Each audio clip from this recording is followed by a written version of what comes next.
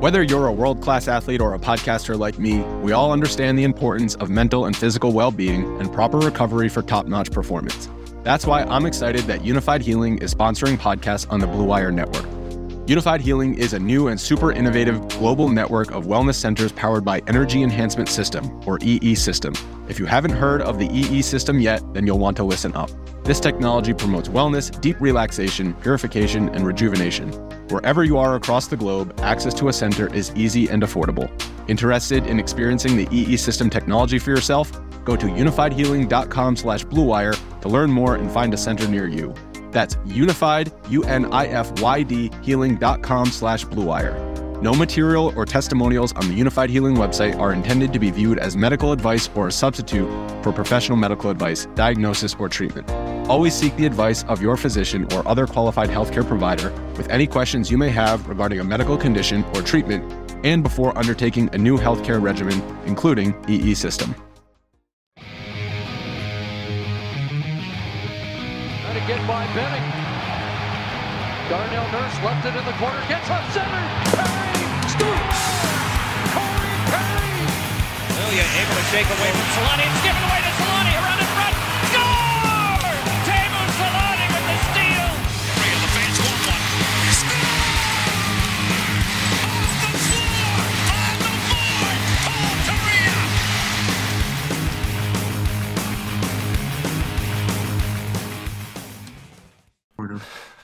All right. What did you say? I just said something to get you to laugh. That's all. Well, we're back earlier than expected because Steven and I can't have a night off to ourselves. We wanted to record a mailbag episode. It's been a while since we did one, so we canvassed for questions from Reddit and Facebook and Instagram and Twitter, and we got them from everywhere but Twitter. So you let us down, everybody on Twitter. Somehow the platform we have the most followers on, we get 0 questions from. I don't know. It's probably why there's 0 questions is because we answer them. Yeah, I answer them on a regular basis. Yeah, they've all. We've got actually only 10 followers. Numbers are inflated, that's for sure. DB Lauer in the chat says, "I'm just here for the All-Star Game rant." I guess we might as well start with that. We'll get to the questions later, but as everybody has, I'm sure, heard at this point, the All-Star Game rosters have been announced, and I gotta pull up the Pacific Division one right now. But obviously, it's McDavid, Draisaitl, Stone, Pietrangelo, Demko, Gibby, Kempe, Eberle, and Timo Meyer.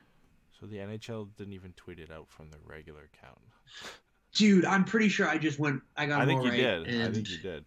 You fucking suck because you can't even get the NHL website. Okay, here we go. It is Eberle, Demko, Draisaitl, Goodrow, Gibson, Kempe, McDavid, Meyer, I forgot Pietrangelo, and Stone for Team Pacific.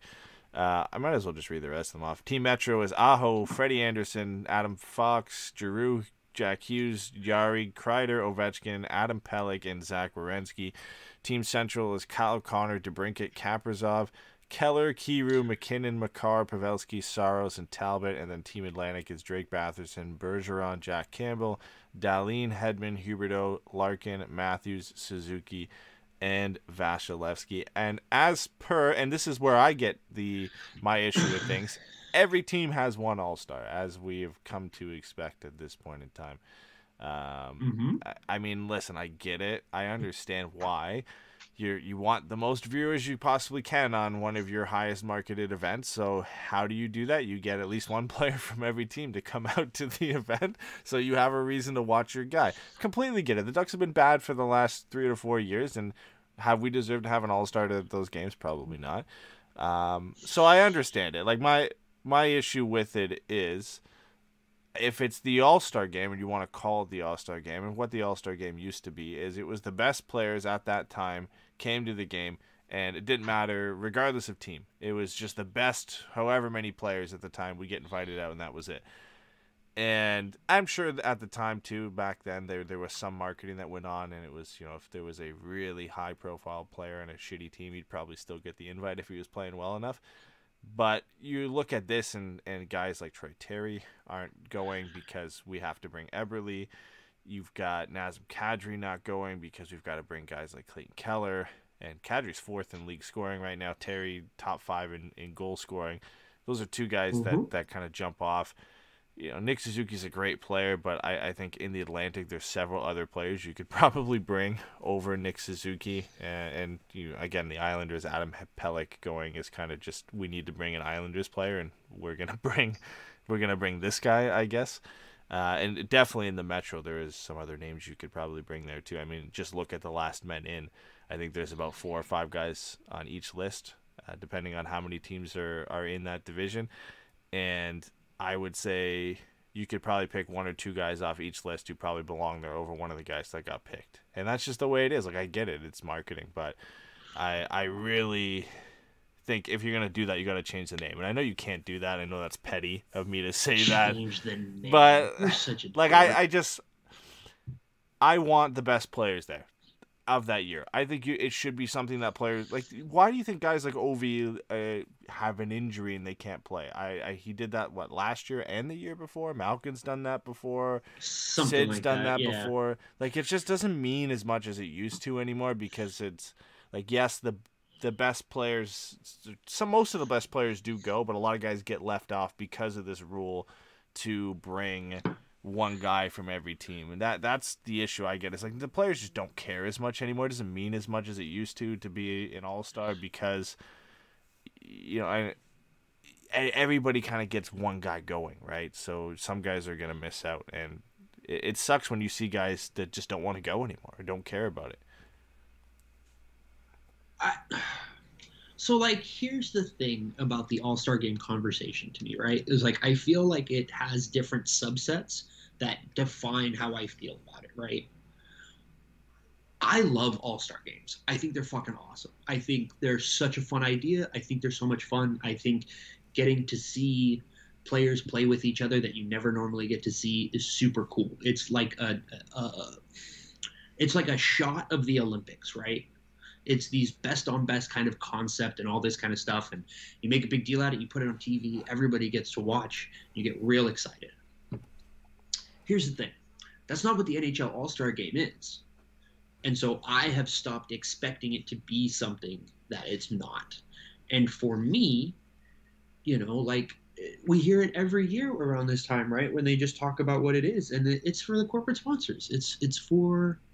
It's not for the fans. Like, for the fans of whatever city it's in, yeah, I've heard the, like, on-the-ground experience is incredible. But, like, the TV part of it, like, they don't, you know what I mean? Like, the first day is on NHL Network. Like, how is that not on? Like, fuck, even, like, an ESPN2 or something like that, right? Like, that would be so much better.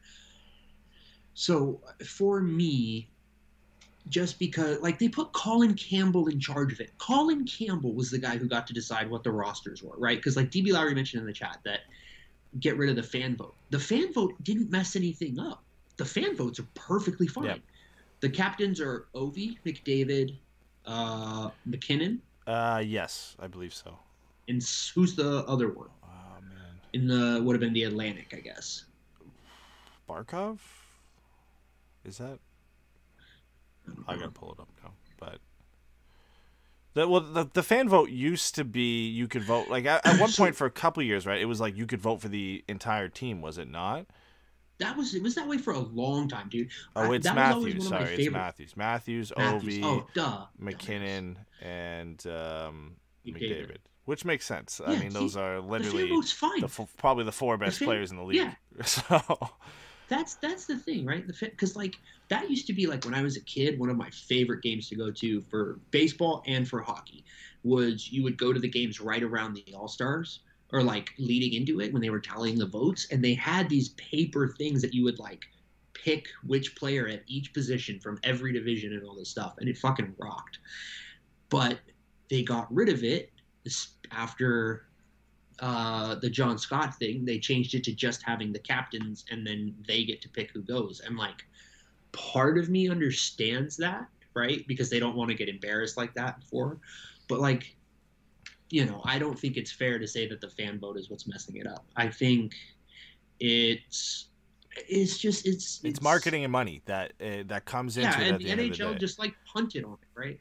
So that's why for me, like, it is what it is. So as far as having a player from every team, I understand the thought behind it. As far as like, if your team sucks and you don't have any favorite, like if you don't have anybody good, like Well, then if you want to fuck sell you. And, jerseys, like, right? Like who's like, gonna I buy? get Like if you're a that. Seattle Kraken fan and none of their players deserve to go to the All-Star game, as an example, and the NHL likes to now release these individual team All-Star jerseys to make as much money as they possibly can. And they're basically like Oh. fourth jerseys, right? That you can buy as like a different mock-up for your team. You're not gonna buy one for another team, right? So you're gonna buy the Eberle one because he's on your team, and you want this new-looking Kraken jersey. If you're if you're Montreal, like you're gonna want the cool-looking All-Star version Suzuki jersey, right? If you're gonna buy the Montreal Canadiens one, so like I get why they do it. I understand they want everybody to watch it as possible. And that's what I was gonna say. Even if you don't want to be that cynical, which you're right that the jersey aspect of it, but also like again, like just trying to get as many people to watch it as possible and having it the whole league united in one place. That's fucking cool to me. And especially with it broken down by division and with it being 3-on-3, like there's one fucking defenseman from the Pacific. One. Yep. You can find a guy. The games don't matter when you on do that. every so. team to bring. Like there is going to be a guy. Some teams, it might be a goalie or whatever. Some teams it might be a defenseman. Other teams it just might be, just a player balling out on a garbage team.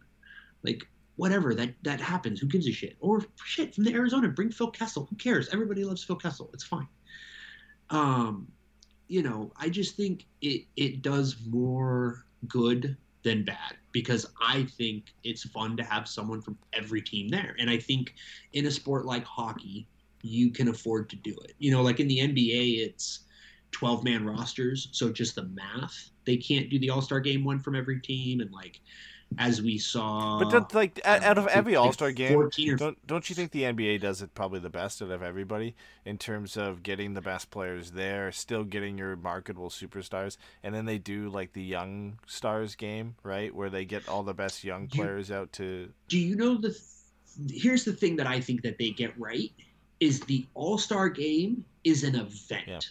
Like it's like older players that aren't in the game come to watch younger players in the games. Like, you know what I mean? Like there is. They've built up like 3 or 4 staple competitions that everybody loves and looks forward to over the years. The slam dunk contest, fucking 3-point rocks. contest. They've been able to make that fun and add different aspects to that, and then routinely, like I know players opt out, and some of them, like LeBron, doesn't want to do the dunk contest, but they get the right guys for those competitions too, right? There's just like an actual thought process behind the competitions and the All-Star game and the way they pick the players for events and who they bring, that they understand how to make it an event. The NHL's not there. And every year we're like force-fed some new event that we hope. Like remember when they flipped the puck through those like standing circles like 2 years ago?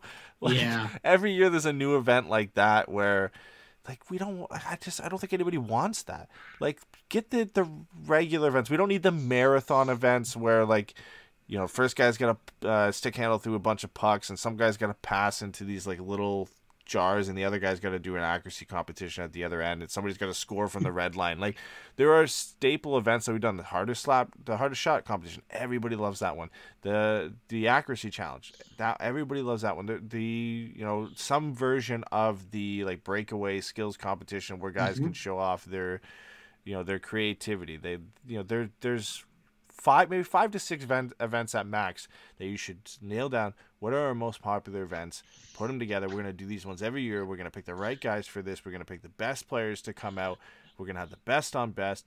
We're going to play, 5-on-5 would be preferable for the All-Star game. I get why they don't want to do that because they don't want guys to get injured. But like there's just so many ways that they could handle it. Somebody needs to sit down at the NHL and revamp this and say, like, listen, we're going to make a plan here, and this is how the All-Star game is going to be run for the next 10 years.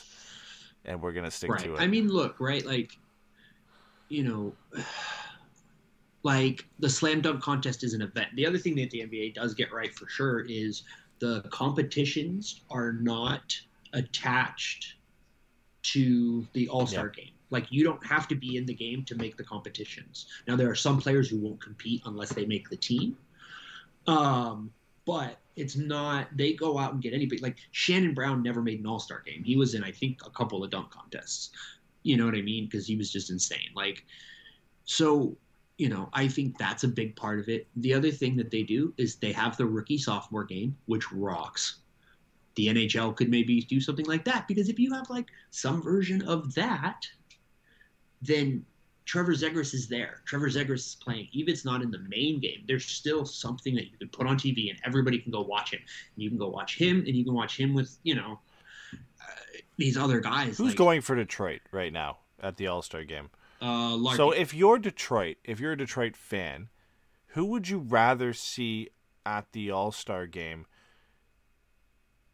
Raymond, Seider, or Larkin? I think you're happy Larkin's going, but I think a lot of them would like to see Raymond or Seider, and you're tuning in for that. I think you can have the best of both worlds and same if you're a Ducks fan. Like, you're going to tune in more to see Gibby, you're going to tune in more to see Zegras if he's there. I don't think that should be the decision based on who goes to the game, and we're talking about picking the best, but there's a way to get, like, what I'm trying to like, long story short here to say is most fans are going to be tune in for their young stars to be on display, and I think you could do that with a Young Guns rookie game or competition with the rookies.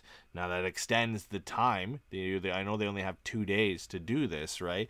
But I feel like there is a whole day aspect you could put together where you could do something like that, where you get the best young players from each team and put them together for some sort of game or skills competition or something like that. Yeah, I mean, the other thing, right, the NBA has is the celebrity game, and, like, as much as it's not much of a thing, like, you know, not a lot of people watch it as far as, like, relative ratings, it's still a thing that happens. You get funny moments, you get to run the highlight packages and stuff like that. Like, that's harder for the NHL to do. But tell me why it wouldn't be easier and much more fun to just do, like, street hockey, where everybody's standing there. Like, that to me would be a blast if they did, you know, street ball hockey with celebrities and shit like that. Because then, you know, you have the fun part of it, which is people who don't know what the fuck they're doing playing. But then you also get to, like, sprinkle in, like, retired guys and all that kind of stuff. Like, it's just, I think that could be a lot of fun. And I think it solves the problem, which is the skating. But it also highlights how incredible it actually makes the NHL players, because they can do all this shit while skating, which is not easy to do. You know, the 3v3, the 3-on-3 part of it, like, I like, because it makes the game open and a little bit more skill dependent. It kind of forces them to play a little bit harder.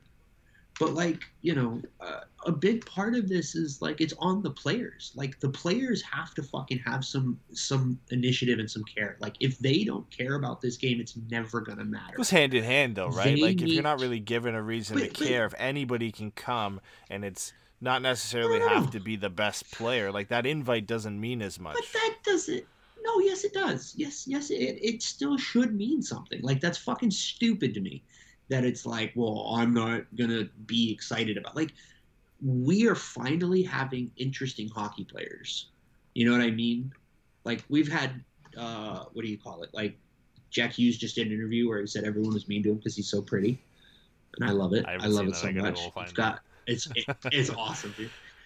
But you've got Zegras and Raymond and Seider, and you've got all these guys. Like, you know, you could do like an East-West ELC contract. Basically, anybody still on their ELC can play in this game, because I think it's almost impossible to do a rookie-sophomore game with the way guys bounce up and down and stuff like that. But, like, you know, the players have to have, like, they have to put something in. They have to invest themselves. They have to be entertaining. They have to be engaging. Like, the most interesting thing about Sidney Crosby is that he likes Crown Royal. That's it. Like, nobody gives a shit. You know what I mean? Last of hopefully a dying breed of just boring guys. You know, Connor McDavid, we don't even need to go into the whole Andrew King thing, but, like, Connor McDavid fucking blows. He's just so uninteresting. And that's fine if that's how he wants to be. Like, you know what I mean? Like, his job is not to like make me like him as far as like being a person. But like, that's a problem that the most exciting player we've seen in a while has no interest in being exciting anywhere other than the 25 minutes a game. I think like the players in the sucks. league have to work hand in hand in making this game exciting. You can't have one side trying and one side not trying to make it an event that anybody wants to tune into. I don't think anybody's trying right now, but No, that's what I'm saying. Like, I think that there is a significant amount of work to be done on the NHL side as far as the presentation of it, the packaging of it, the construction of it, who you're bringing in, the stuff that, you know, you're having people do. But the other half of that is then when it becomes about the games, the players have to show up. And if what it takes is a big fat purse, right? You guys are playing for money. Like, okay, that's fine. I don't have a problem with that. You know, like, I'm fine with paying them to go. Like, yeah, it's, you know, kind of free work, basically, if they're not getting paid. Like, I have no problem with that, with there being a big purse at the end of the road. Like, whatever division wins, like, yeah, you split the purse. Like, that's fine with me. But, like, they have to make it fun. They have to make it interesting. Here's my question to you. One of my favorite memories, and this is a memory of seeing a clip. I didn't, like, see this live. Owen Nolan pointing at the goal where he was going to shoot and then nailing it is one of the all-time great memories. There's nobody in this fucking league right now that's going to do that. Nobody. Yeah, I mean we've had our sucks. moments kind of like that in a sense. Like, guys throw some flair and creativity in the 3-on-3, but I feel like the 3-on-3 is just so.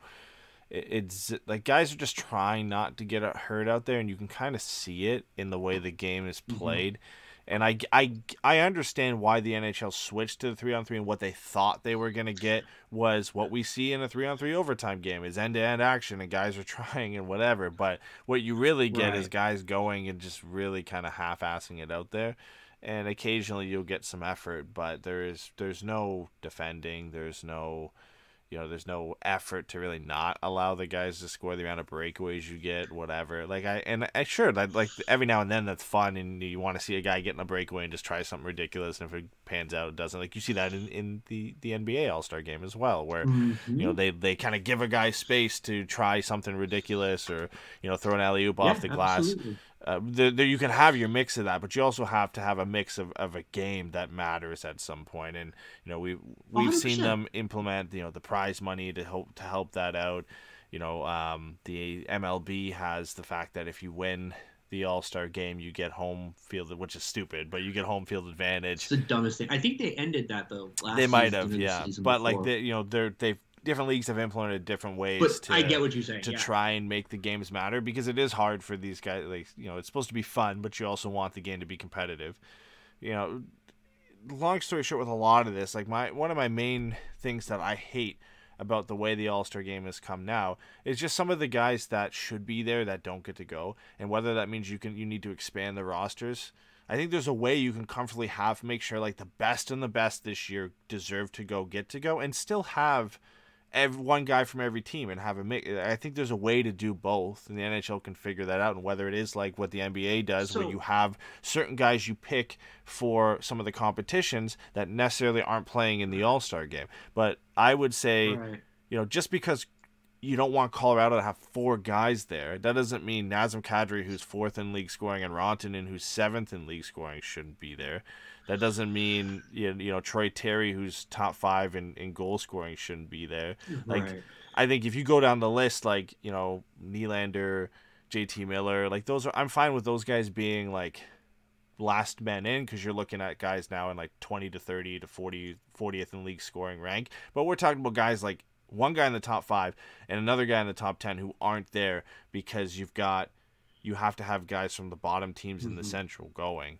Like, there's got to be some way other than the last man in to say, okay, these guys have to be there. Expand the rosters by 2 on each division, and you should at that point cover the majority of the guys going. Yeah, no, I think that's fair. Like, I wonder if like maybe the best way to do it is to make the whole starting lineup Or just scrap the fan vote. divisions. Like, let's not even, who cares about the divisions or No, whatever you anymore? can't. Like, well, one of my favorite things from the All-Star game, and I feel like the players scrapped this because Phil Kessel, like, was traumatized that he was picked last. But I loved when you could have the The players draft rocks. picking guys to make their teams. Dude, Like, that was, yeah. the NBA turns into a whole event, and they literally, people tune in to watch LeBron and Steph Curry, like, pick guys to be on their team. Rock. And the last two guys were both guys on the Jazz. Yeah, and I like, loved you it know so what? much. Like, it stings, and like, Kessel was uncomfortable clearly, but they'll get over it. They're professional athletes. They've been picked last at some point in their life, and you're at an All-Star game, to say the least. Like, I just think it's fun to see guys potentially play with each other that you wouldn't normally see play with each other, where now we're just getting interdivision, and we're seeing guys that play Well, plus- against and with each other all the time. Like, I like when we mix it up and you have some guys from the East and West play each other, and they got to pick their teams, and now there's like this sense of, okay, like, we picked our teams, like, I want my team to win type thing, where unless it's we were just thrown Right. together and you're the Central and you're the Pacific, like, oh, now I'm battling to my division to be a champion. Like, it's No, that's totally fair. I would love that. That would rock because especially with things like trades or free agency where guys change teams and all of a sudden, right? You like, oh, so and so's captain, and I wonder if they'll be able to pick their guy to like join their team or whatever, right? And you're like, all right, cool. It's like I don't mind that, right? Like, I suppose if it is something like if it gets the effort level up, I guess you could convince me to drop the every team thing if it meant the players were going to care. But like at the same time, like they should care anyways. Yeah. Because I agree. these are what is it, fucking 20, 25, I don't know, but a bunch of guys, and they're all splitting $81 million right now. When if they would just be a little bit more interesting, if they would be just a little bit more willing to like just engage with fans in a way that isn't just so fucking weak, like I think there's a way to I just keep think- the every player from every team, because like, listen, I think it's dumb when you leave guys off. I understand why they have it, and I'm fine having it if guys that should be going go, because I get it. Like, I understand some people are not gonna watch it if their guy's not there, if a guy from their team isn't there. So I understand doing that. I think you can have the best of both worlds, where you have one guy from every team to still appease to those fans, because we can't sit here and say, oh, just because I'm a fan of a certain thing that they shouldn't do this because it's dumb. Well, no, there's people who are literally going to tune in because Eberle's there or because Suzuki is there or whatever. So like, I get it. No, 100% right. Yeah, by the way, let's 100% shun Montreal. That's gonna go well. Yeah, that won't pan out well. But like, I think there's a way to do both, where you make sure the best players go. No, I think that's and fair. you still get one guy from every team, and you expand the rosters. Maybe you go back to 5-on-5, or you do a thing where some guys only compete in the skills competition and not the All-Star game. And there's ways to do it, and whether the NHL actually cares enough to put enough effort into this to make it watchable, that's another question on its own. That's fair. That's totally fair. There is I do think there's blame on everybody involved, but I do think that it's fair to say the NHL kind of almost goes out of their way to make this less fun. Yeah, it's a sponsorship marketing push, is what it feels like now. Everything But here's is the thing, named. it's not even a marketing push. It's a sponsorship thing, right? That's what it is. It's to get all these fucking executives from all these big companies out in one place, get them liquored up. Oh my God, I met Joe Pavelski. Yeah, that rocks. I get it. But there's no reason that shouldn't. There's a way to do it where it's not compatible with. Let's make sure that this is an event that people want to be here or that people want to watch. You know what I mean? There's a way to do it where it's not fucking- gross, where it's not like obviously for the sponsors. You know what I mean? Like every Right. event is gonna have a sponsor. Every division, 100% it's don't care. gonna happen. Totally fine. But like you watch the Sprite dunk contest, and you're like, God, man, Sprite is just like, I can't believe this. But you watch some of like the sponsored events for the NHL, like when they sponsored the divisions and stuff like that, like, and it just feels like gross. You're just like, I don't like this. I get it. It sucks, but like I don't. To me, that's the part that I could care less about. Like you can have it be the the Tide Pod first period puck. Yeah, that's fine. Let's go. Like I don't give a shit. Let's just get this to a point where everybody cares, and people are actually invested in making this. I think that veteran players have a right to opt out. I think, that it's more than fair. So, like, the other thing I saw is, like, Rachel Dory said something on Twitter that, like, we shouldn't use all-star games in Hall of Fame discussions given how unseriously it feels like the NHL takes that. And I get that point. The only thing I would say against that is the guys, like, when it matters, you say 4-time, 5-time all-star. The guys who are going 4 and 5 times in their career are not fringe guys. No. Right? Jacob Silverberg making it if he would have been able to go because, his wife wasn't having a baby. Right? Nobody's going to be like, oh, well, he made an all-star game, so he's, she should be in the Hall of Fame conversation. He was like, no, he got to go one year. Anaheim was dog shit. He was good, and so that's what they did. You're like, okay, cool. But, like, that's not the same thing as, like, 4-time all-star, like, or a game, not a game, Alexander Ovechkin, 8-time All-Star, Alexander Ovechkin. Yeah, that sounds right to me. That's the name that Should matters, be right? 10-time All-Star, but he skipped 2 of them. It should probably be 15-time All-Star. Like, he's incredible. But, guys aren't going to go every year. And Mike Green, John Carlson, Nicholas Backstrom, there were legitimate players that probably went some of those years for them, which rocks. They deserve to be there. Like, you're telling me Mike Green, when he's in the middle of, like, 20-goal seasons on the blue line, shouldn't be there? Like, I love that. So, yeah, I think, I guess the place to end on this, ultimately, the whole reason we're here, is there are parts of it that are bad. There are parts of it that are imperfect. For me, I am not going to get worked up about some of this stuff while the NHL shows such a clear disinterest. And I would care more that Terry got snubbed or Zegras got snubbed if, like, it meant something to go to the games. And the players in the NHL both have a responsibility in making the case. So when that's the case, then I'll care more. You know what I mean? But, like, for now, like, I fucking love Gibson, dude. I'm so happy he's going to go. I am so happy to be like, I get to watch John Gibson just get beat all You day. gonna watch? Are you gonna watch? I don't know, probably because I'm an idiot. I like for me, Whatever. it used to be like must watch. I don't say it doesn't now because I still like to tune in. I like the skills competition. I like to see what happens. But You're not 14 anymore, right, though, right? yeah. But it's almost like That's part of it. It's in the background now. You know what I mean? Like I watch it and it's on, and I'm like, oh okay, like I'm having this on, but I'm doing I'm doing other stuff at the same time. But yeah, you're right. Like the one I watched it heavily, I was a kid, right? And that's again kind of in a sense who it's for and why they cater some of these events to. But yeah, I mean there's a lot of effort that could go into it, and we could probably talk forever on it, but this is 100%. Honestly, at this point, I'm not convinced that we shouldn't do a Patreon episode of Let's Fix the All-Star Game. Yeah, I mean, hey, like I mean, we may have just done it for 40 minutes anyway. We'll send it off to the NHL for them to never watch it. All right, well, give us our $5. The other half of this show is the mailbag episode that we promised, and we got a bunch of questions in. Some of them will, I mean, they're probably about a couple minutes of a discussion. I can't imagine a lot of them will take super long, but we have some good questions here as well that we will dive into a little bit deeper.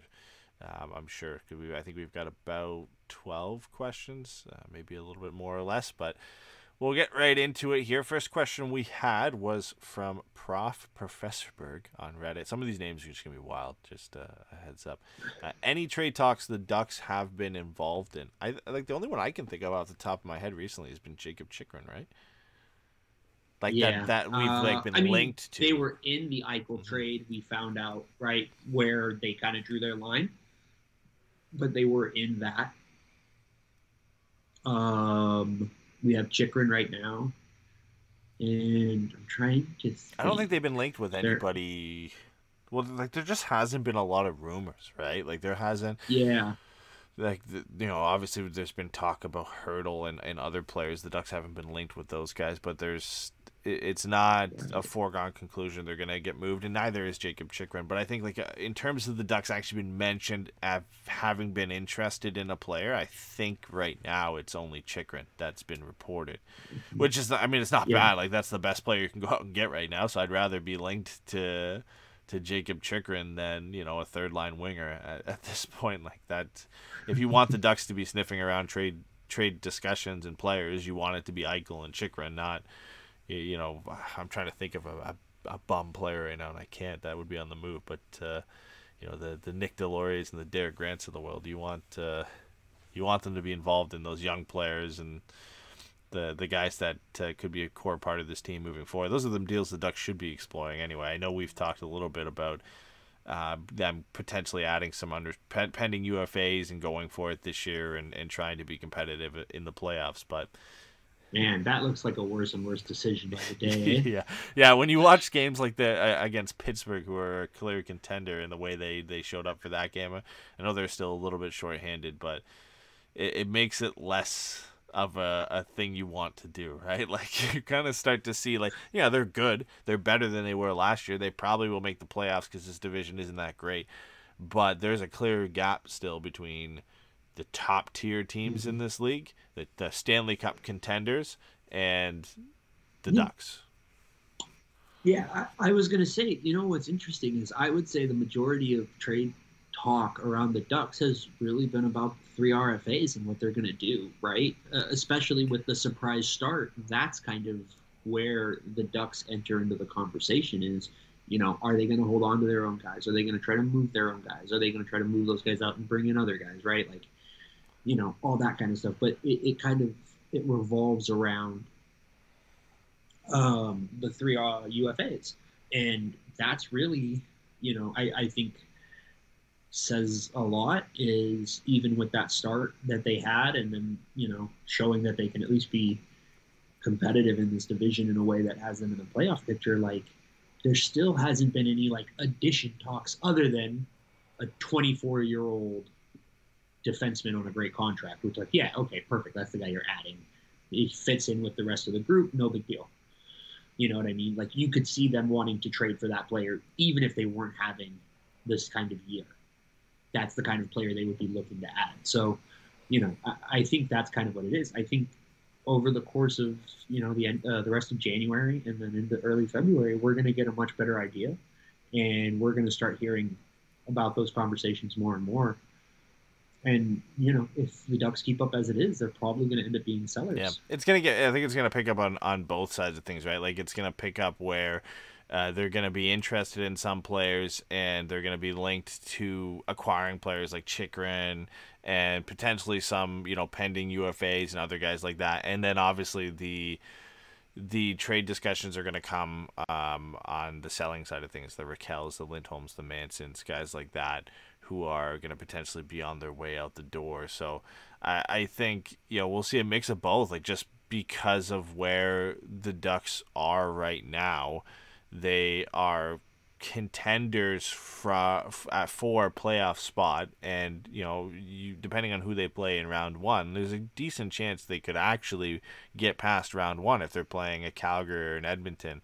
I would give the Ducks decent odds in a 7-game series against those teams, unless you're going up against a Vegas or one of the Central teams. So there is a good chance for them to do well and make a case for not going for it and buying some of the most expensive pending UFAs, but moving on from your Rakels and your Mansons, guys that you're not going to re-sign, that you can get value for, and maybe bringing in a few like complementary pieces or replacement level players that you can slot in, so you're not completely selling.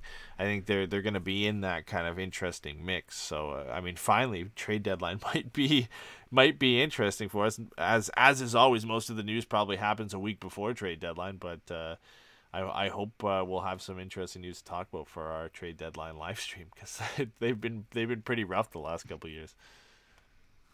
Yeah, it's funny. I think, it's so funny, right? Because you think of Anaheim as ever being a team that's like involved in all those things, but I think Bob Murray had a streak of like he made a deal at the deadline like every year for like 7 or 8 years, if not more. You know what I mean? The problem is he wasn't making the bigger deals most of the time, and now with Mike Solomon being the interim GM, but also kind of auditioning for the job at the same time. Like, I wonder if he's going to be motivated or inclined to do anything drastic, or if he might just try to hold course for a little bit. I think he's in an interesting spot, and it's kind of unfortunate that he's in an uncertain spot while the team is in like a weird middling spot. So it'll be curious to see what they're doing. Yeah, I mean, it's a whole new approach, right, with Solomon and not Murray. Like, we're so used to going into a trade deadline with Bob Murray and expecting nothing and some small hockey deals and whatnot. So it's like the first time we can kind of be optimistic that there might be more this year with a new man behind the reins for the Ducks and a lot of important decisions to be made. So, to kind of loop back around to the question, I would say, yeah, Chychrun right now, but that's definitely going to change on both sides of the spectrum once we get closer to the trade deadline. All right, next question. This one's interesting. I never really thought of it, but Wild Echo says, what does the Ducks fan base now think of George Parros? I'm assuming this is now because he is the what is his title again? He's the director of NHL player safety, or? He's the director of NHL players. Yeah, director of player safety. Okay, so I mean, like, obviously he's or head of the department of player safety. That, yeah, there you go. He's the guy. Yeah, and like fan favorite when he was here, and even since retirement and everything, and now for you personally, I have a Parros jersey. Yeah, has his reign as the head of player safety changed anything for you? In your opinion? Not really at all. Like I don't. It doesn't bother me. Like, it's a job. I get that there have been inconsistencies and stuff like that. Like, I get why people are upset, but like, the NHL set the system up to be this way. Yeah. Like, this is what they, and he's just the guy that's there doing it. He's obviously has agency. I'm not saying, he's like a sock puppet. Like, he's a very smart guy. But yeah, like Shane said, he's kind of like a figurehead, right? Like, he's essentially just the guy. He's a lightning rod, and like, we know that there are like lifers in that department, and they're part of like a committee, and like they do have a longer discussion about these things with more people. But like, no, my opinion of it hasn't changed. Like, I don't care. Like, I love fucking George Parros, man. He's like one of my favorite players. Like, again, like, I have a George Parros jersey, so like, I'm not tripping on it. I get why some people might be, but I would imagine most fans probably are more like me than not. Yeah, I mean, like, has your opinion of Chris Pronger changed when Chris Pronger was the head of Department of Player Safety? Like, no. Everybody still loves Chris Pronger for what he did as a Ducks jersey. I don't think anything, I mean, to some extent, I don't think anything that a player does after their time with your team and why why they were a favorite when they were with your team should affect your likability of them and your memories of them when they were a part of your team and why you like them. Like, you like George Parros because of what he did for the Ducks. You like Chris Pronger for what he did with the Ducks, not for what they did after, what they did before. You like them for their time with your team. So whatever they do after their retirement, whatever position they go into, like Chris Pronger goes in and, anybody who goes in that position is going to be labeled as doing a shitty job just because it's a broken system. So it doesn't, that doesn't matter to me. But I don't know, like, Chris Pronger could go and be the GM of the Kings and win them a Stanley Cup, and I still wouldn't hate him. Like, you like him for what he did for your team. it doesn't mean that they can't go out and do other things just because they do a shitty job of that that you don't like them anymore. There are some obviously exceptions of things they could do in their personal life that would probably change your opinion of them. But Parros and thankfully Parros and Pronger haven't gotten to that point yet. So any Evander Kane level. Jesus, I don't even. Yeah. So no, I don't know what the Ducks fan base as a whole thinks of George Parros to answer the question that way, but I mean personally, you and me, doesn't change how I think of George Parros. You have to do a little bit more than that. I mean, I think if anything, it would be the COG suspension would be the reason people are mad at him. Yeah, that's what Brett mentioned in the chat. He ruined COG's streak, Ironman streak, so that's on him. But again, I feel like he's just a figurehead there, right? Portion of the population that's salty with him over that for sure. Well, yeah, I mean, Ducks fans were salty at Paul Kariya for leaving, right? So they're obviously there's gonna be good reason to. Well, yeah, as we know, sports fans are an inherently rational bunch of people. So and now everything's fine. So give it some time. Once George Parros eventually leaves that position and isn't making these decisions, I'm sure everybody will come full circle on him and his time with the Ducks.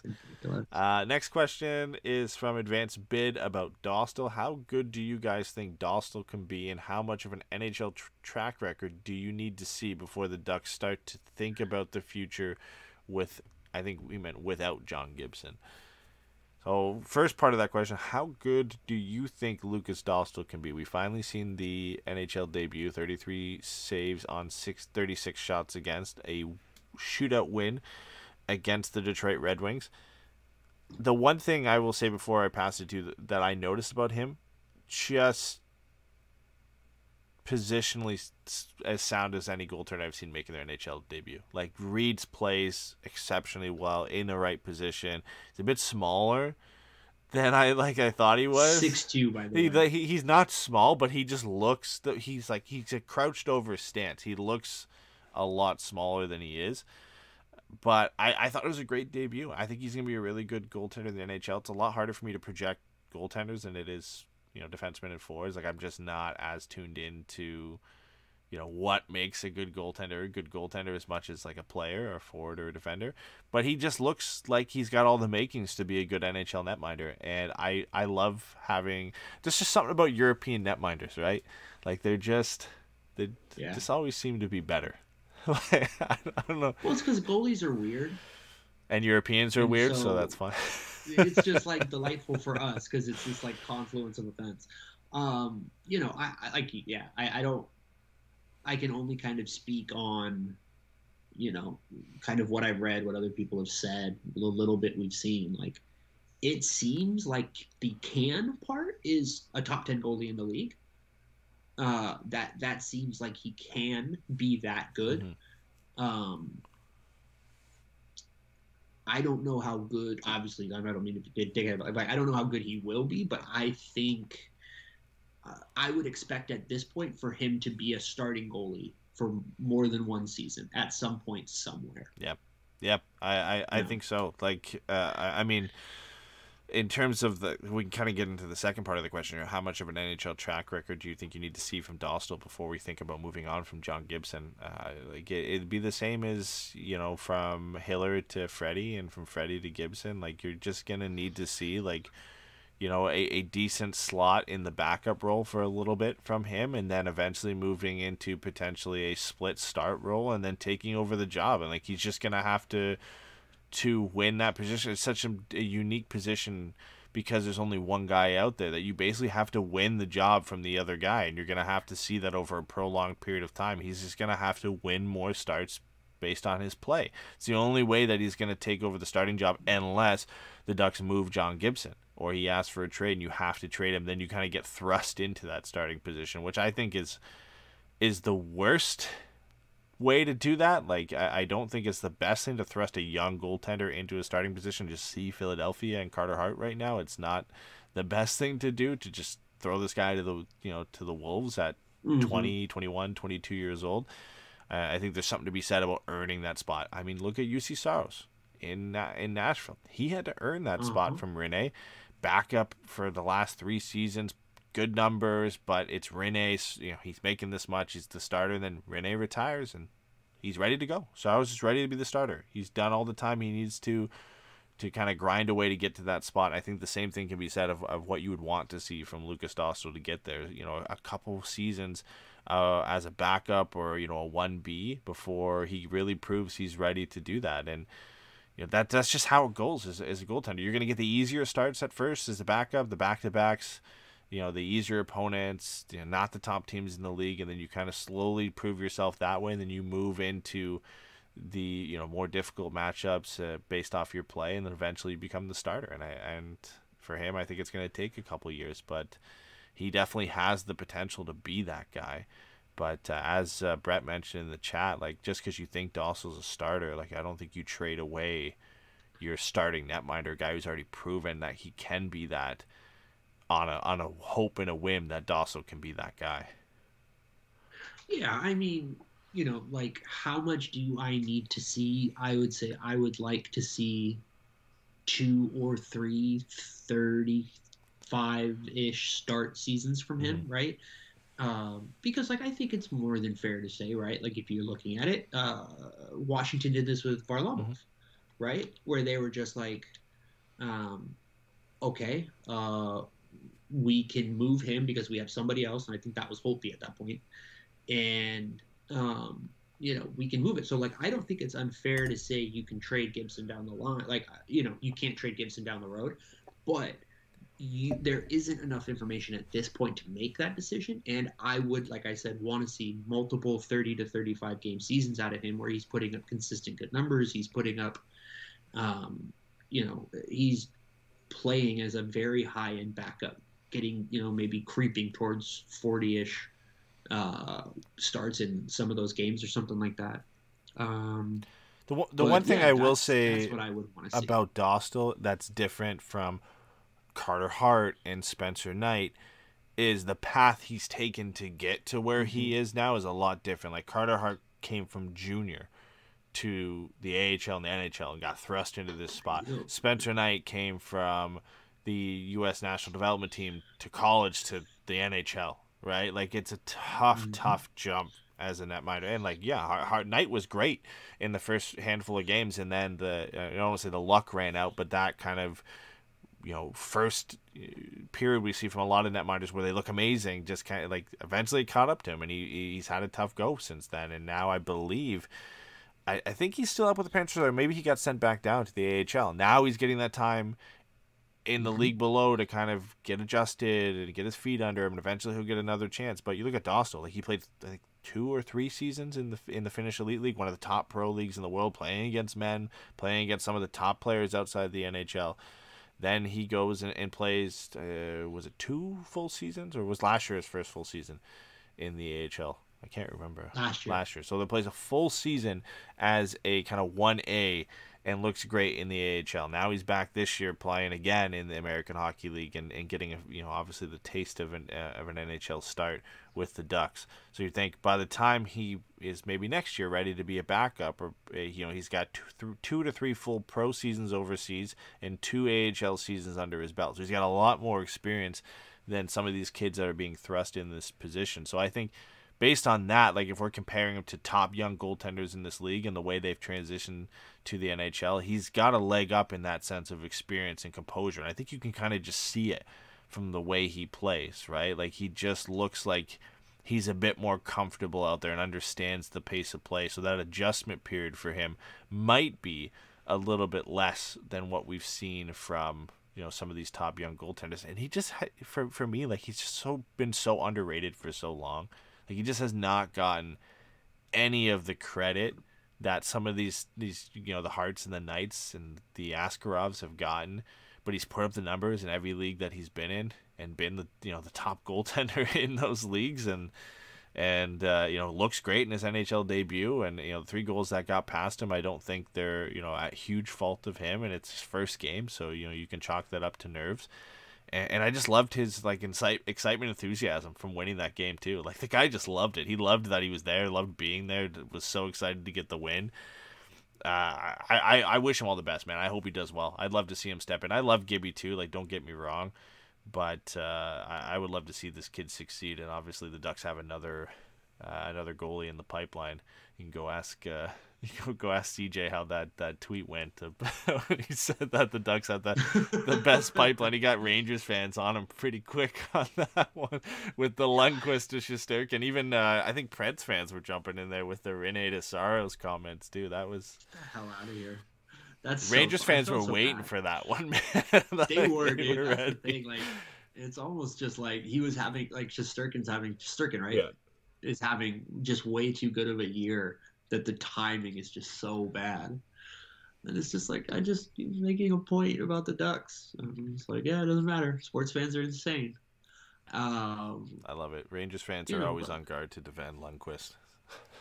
You can't come for one of their best players of all time like that. But he's not wrong, though. Like if the Ducks can go from I guess Hiller to Freddie to Gibson to Dostal, like a nice pipeline like that, where you're really not without a starting netminder, like that's great. That's excellent development and drafting, and you're avoiding like a Philadelphia Flyers situation where you go like 30 years without a starting netminder like that. It might not be Lundqvist to Shesterkin, but it still is a very good pipeline to have of capable young netminders in a path to go through, right? Like that's the hardest thing to get in this league is a really good young starting netminder in a pipeline that you can continually rotate through these guys. You're not waiting for one or having to trade for one or sign one in free agency, that you can just kind of keep developing these guys. And credit to the Ducks, they've done a really good job of doing that.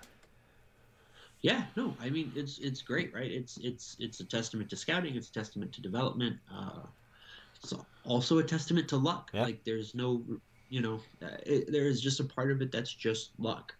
Because like they're on a new goalie coach, so it's hard to say, to whatever degree anybody's involved with all these guys. But yeah, no, I think, like I said, I think Dostal has top 10 goalie in the league potential based on everything I've heard, based on how well he's played, where he's been. To your point, I definitely think he's someone who could step in a little quicker and more comfortably than some of these other young guys, because there's, like you said, it's just a huge leap. But Gibson's the guy right now, and he's going to be the guy for the near future. And I don't think they're going to look to move Gibby with how good these young players look. He's exactly kind of a great guy to have because he's a little bit older, he's more established, you know what I mean? He can be kind of a calming veteran presence at the back end, while these, kids go out there and just do all these flip the puck over the fucking goal shit. So it's cool, man. It's a great spot to be in, but I don't think there's any reason to rush too far ahead. I'm going to answer a question in the chat here from DB Lowry. He said, who the hell did the Preds have before Pekka Rinne? And it brought up a name I don't think I've said in a long time, but Thomas Vokoun. Thomas Vokoun? He was good. To go from, like, he's not Lundqvist, but Vokoun to Rinne to Saros and maybe potentially to Askarov, that's not bad. Askarov's so funny. If Askarov can figure it out, I mean, that it's got to be tough to go from an era where like Fleury, guys like Fleury getting drafted number 1, to an era where like you just never drafted goaltenders in the first round anymore. Back to now we're seeing goaltenders get drafted near the top 10 again, and have that pressure on you as a goaltender, and how like he's not even played a game outside of Russia, and he's getting labeled as a bust already. Fuck, dude, it sucks. It's a rough time, kids, to be a young development goalie. Is not necessarily linear, and we need to remember that. I think that's what's up with Dostal. I think he can be really good, and whether he is or not is unfortunately nothing anybody can tell you yet. So all right, I don't have the answer to this, so we can look this up unless you somehow know this off the top of your head, like a trivia question here. But and this question was, what's the season record for shooting percentage? Asking for Troy Terry. Oh, it's got to be close to 30% by somebody. It's got to be like, we kind of look this up, like Alex Tonga at one point? I thought we did. I think he has like an insane career high shooting percentage. Yeah. Okay, so Terry's shooting percentage right now, just for reference, is 24.4%. So, dude, it was at like 36 earlier in the season. Yeah, it was bad. Let's see. Let me see if I can find this. I doubt like it exists as just a stat. Well, no, this is right now. This season, I think Marcus Foligno has a 29.2% shooting percentage. Oh no, I got it here. Okay, so the NHL and WHL single season leaders and records for shooting percentage. You won't get it, but can you guess what the number is? I don't think you'll get the player. It's absolutely impossible. I think it's from the 80s, early 80s. Is it like Mike Bossy for like 38%? No, this guy played for the California Golden Seals as a rookie. To the LA Kings, Jesus. And then the Boston Bruins, and finished with the Pittsburgh Penguins. Put up 711 points in 712 NHL games. It's not bad. His name is Charlie Simmer. A NHL record 32.75% shooting percentage in 1980-1981. He scored 56 goals on... where's his shots? 171 shots. Oh, wow. And he has a career shooting percentage of 22.3%. That rocks.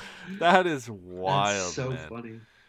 That's some crazy, and it's brought down by his rookie seasons where he put up 8.3 and 4.8 shooting percentage. Other than that, he would be even higher than that. That's wild. Wow. That's incredible. Funny thing is, Marcus Foligno is actually in a territory of being in the top 10 if he finishes this season with his 29.17 shooting percentage. He'd be in 7th place. Who would be 8th place? Who would he jump? He's in front of Rob Brown and Craig Simpson right now, both from the 88-89 season. Jari Kurri is 10th with a 28.81 shooting percentage. The remainder of the top 10, Charlie Simmer, number 1. Sergei Makarov is 32.26%, 1990-91. Craig Simpson, again, just the king of like high shooting percentage season. 31.64 in 87-88. Warren Young, just over 30 in 84-85. Rob Brown again in 87-88 had a 30%, and Steve Vickers in 79-80 had 29.59. Rob Brown is in the top 10 3 times for the highest shooting. Mario Lemieux's up there too, and 88-89 he had a shooting percentage of 27.16. I wonder how many goals he had in that year, because it's Lemieux. Oh my God, he had to have 75. He had 85 goals. He had 85 goals and 199 points. And he still shot the puck 313 times.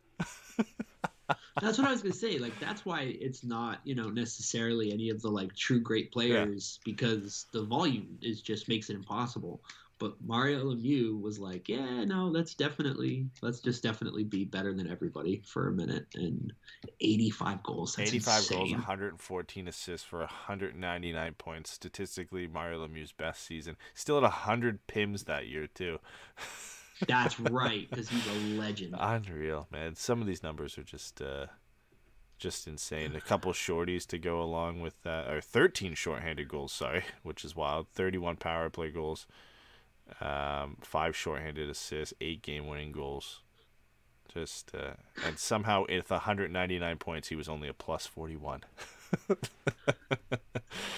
Brett, I think it was Brett asked, can you find the best in the cap era? What year does that put us in? Cap era 2007. Okay. Or 2006. 2006. Well, right now it's Marcus Foligno. He'll probably finish there.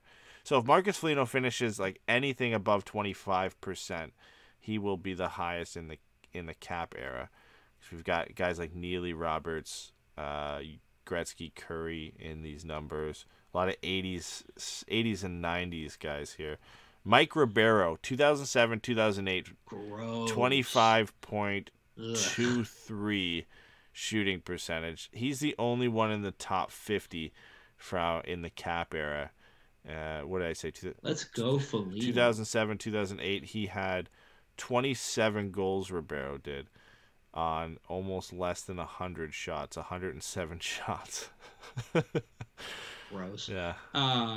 100% here for Foligno fucking knocking Ribeiro out of there. But Troy Terry's 63rd overall in this list. The only other guy other than Foligno, Ribeiro, and Terry from the salary cap era is Sergei Kostitsyn in 2010-11 had a 24.73 shooting percentage. So it's rare territory. Tyler Bertuzzi is up there this year as well with a 23.94 shooting percentage. So. Yeah, but he's not going to play 80 games, so it doesn't count. He's going to play like 50 games. Screw him. To DB asked who the hell was playing Lemieux on the PK. Back in the day, good players used to play on the penalty kill, which, Lemieux was the guy who the player who had the game where he scored 5 different ways, right? Shorty, power play, penalty shot. Yeah. Yeah, okay.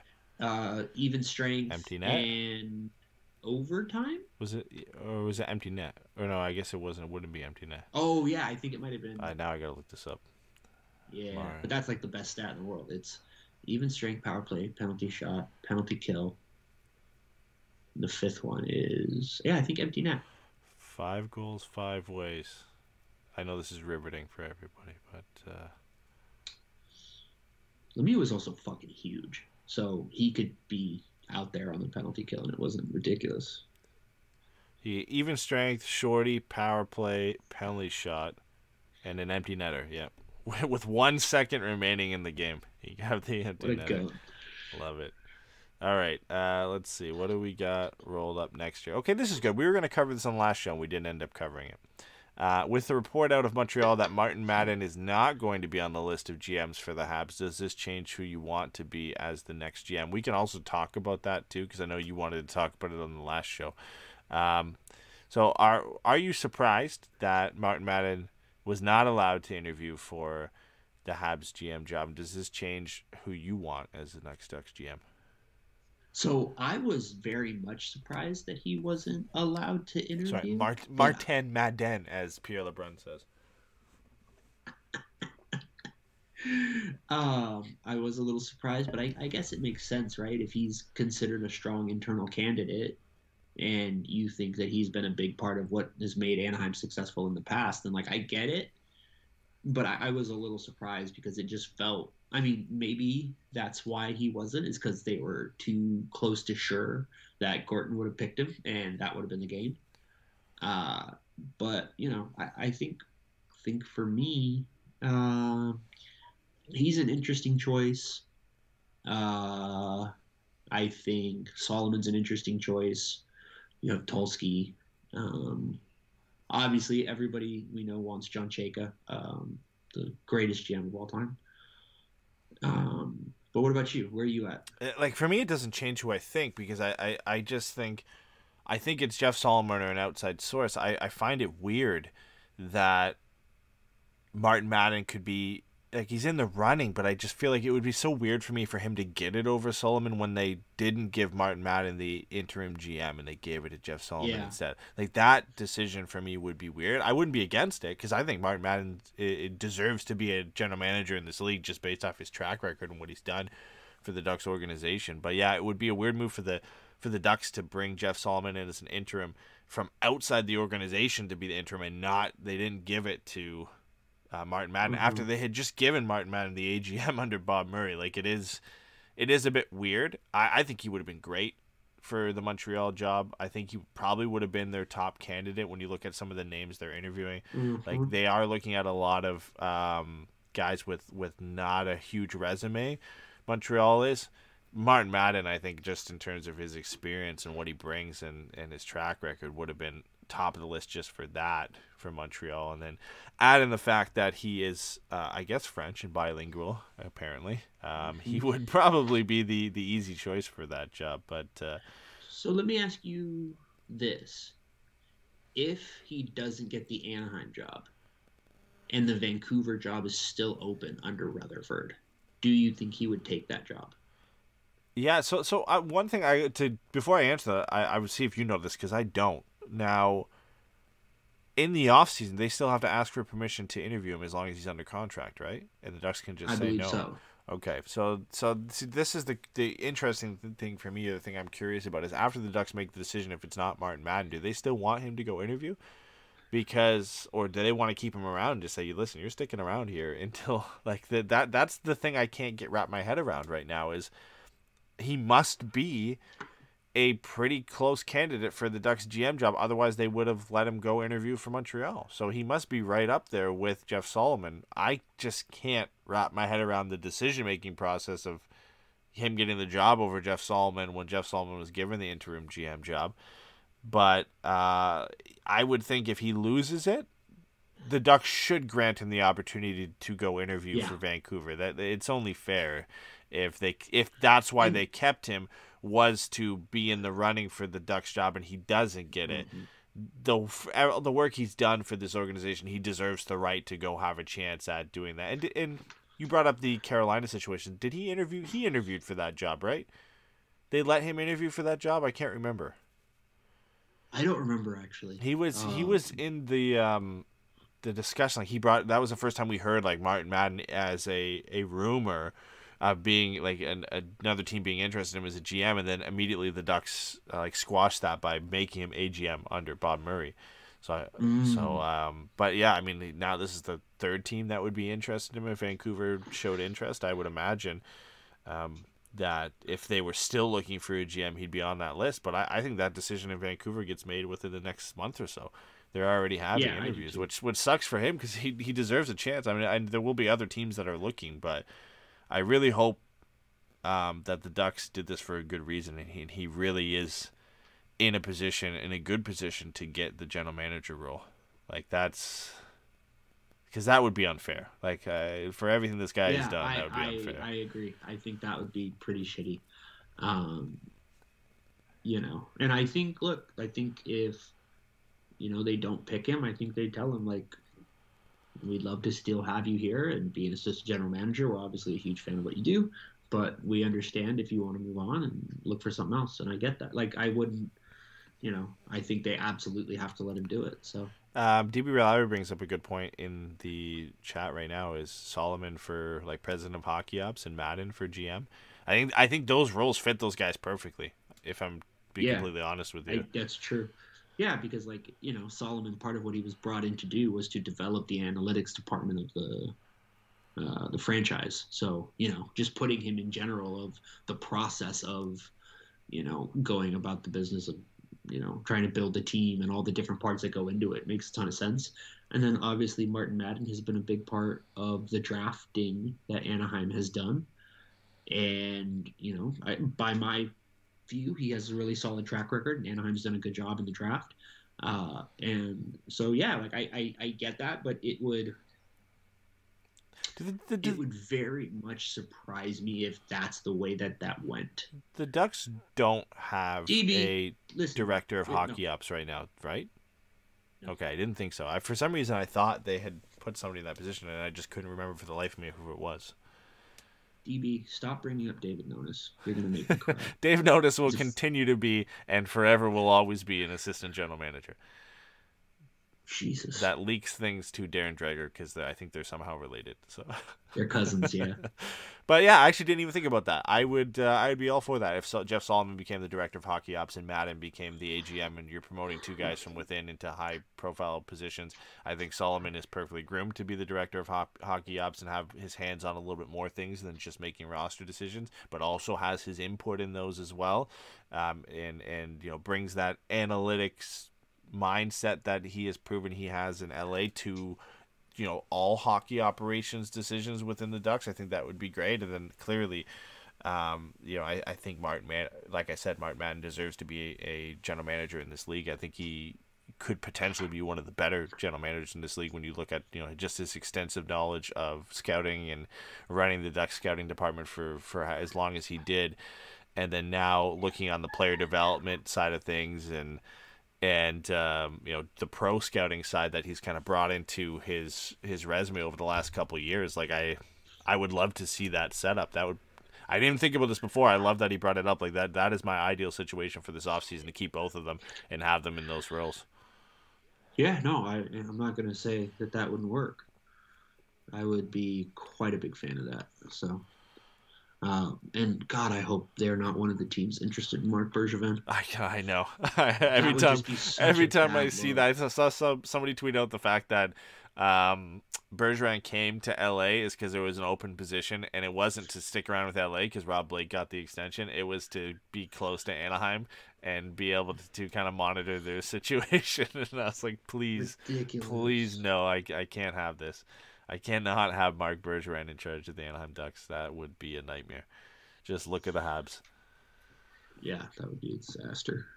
Okay, so I think that's it for our Reddit questions. We had a couple more, but they were just similar to our Twitter questions where they were directed at us and not an actual question about the Ducks.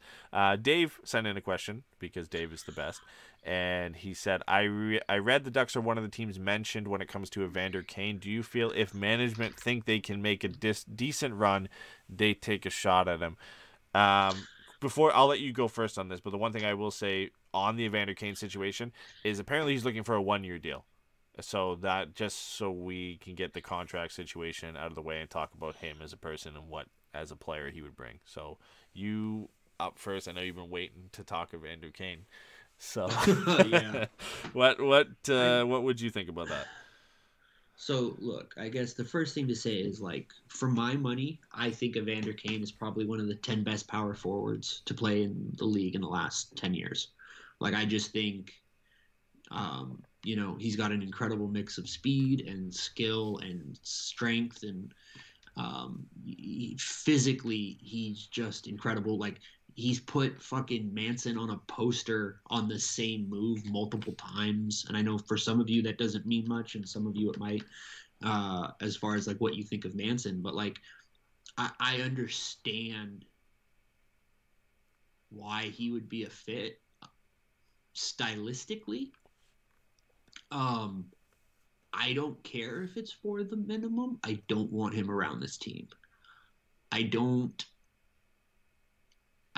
think so. Like, there's like three pieces to this, right? There's the hockey player, then there's the hockey teammate, and then there's like the dude. Yep. Like, the dude is garbage.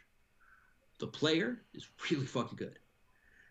The teammate seems to also be garbage. Like, people don't seem to like him. Like, he keeps having to get run out of places. This is the third place that he's worn out his welcome in. And, like, I think we've seen by now, NHL players are very open-minded, as it were, about who can and can't, be around the team and all that kind of stuff. Like, they don't seem to, I just think it's just such a bad thing because I just don't. This team has been re-energized by the energy around these kids, and the energy around him and the conversation around him, and because of all the shit he's done off ice, there's going to be a giant spotlight with him wherever he ends up, because I do think he's going to get a gig. Yeah, it takes away from what the Ducks are, what's positive and what's news and noteworthy about the Ducks right now in terms of like the young kids and Terry and whatever, and that becomes the story now all of a sudden, that Evander Kane. I think of all places he could go, Edmonton might be the best place for him to go, not only as a player to play with McDavid, but for him, if he wants to squash the news, let's go to one of the top hockey markets in the world where they will forget all that stuff about him immediately, and it will be about what he does on the ice. And the stories in Edmonton are that they suck and they need to be better. The goaltending sucks. Are they going to fire their coach? And then McDavid will do something on the ice that will just cover that up immediately. If him as a player, I can see why he wants to go there. It makes complete sense for him to go there because all the issues that he has falling will get completely glossed over by the hockey side of things. Is that the right thing? No, it shouldn't. We shouldn't forget about the things that he's done and why everybody thinks he's a shitty person. But I can see why Edmonton want him as a hockey player. I think he's the exact type of player they need for their team. I think the prospect of him playing with Connor McDavid is scary for any team in the Pacific Division to go against that if he's anything the player he was. And it's not like he's coming back from an injury, so he should be the same player he was when he was at his best in San Jose. And you know what? Listen, I'm all about guys getting second chances in a sense to prove themselves wrong. I think he's gone way too far, and it's not going to change that he's a shitty person. But he's gotten at a certain point you run out of yeah, second chances. But if you want another chance to prove yourself and get away from the limelight per se of where he was, Edmonton is probably the place to do that. Like that is the place to do it. My part of me wants him to go to Vegas and this just go complete shit show, but that's not gonna happen. I want him to go to Carolina, and then maybe him and Tony DeAngelo will get in a fight, and that would be very funny. That would be great. Practice fight video between Tony DeAngelo and then they both just get suspended for the rest of the year. That would be awesome. Let's go. Let's do it. That would rock. But yeah, no, he fucking sucks. Like I said, like I really do think like just pure hockey, I think he's fucked. Like top 10 power forward might be a little too far because like all of a sudden like my brain is realizing that this was kind of the era of the power forwards in some ways, because you've got like Rick Nash and obviously Ovechkin and Perry's a power forward in some sense and Jamie Benn and all this kind of stuff. But like Evander Kane's really fucking good. Yeah. And I've seen him, like I said, embarrass the Ducks on multiple occasions with skill, with speed, with strength. But the benefits are so minuscule to the detriments that I just don't think it's worth it. And then again, like I said, like I think the detriments are all the stuff that's in the room.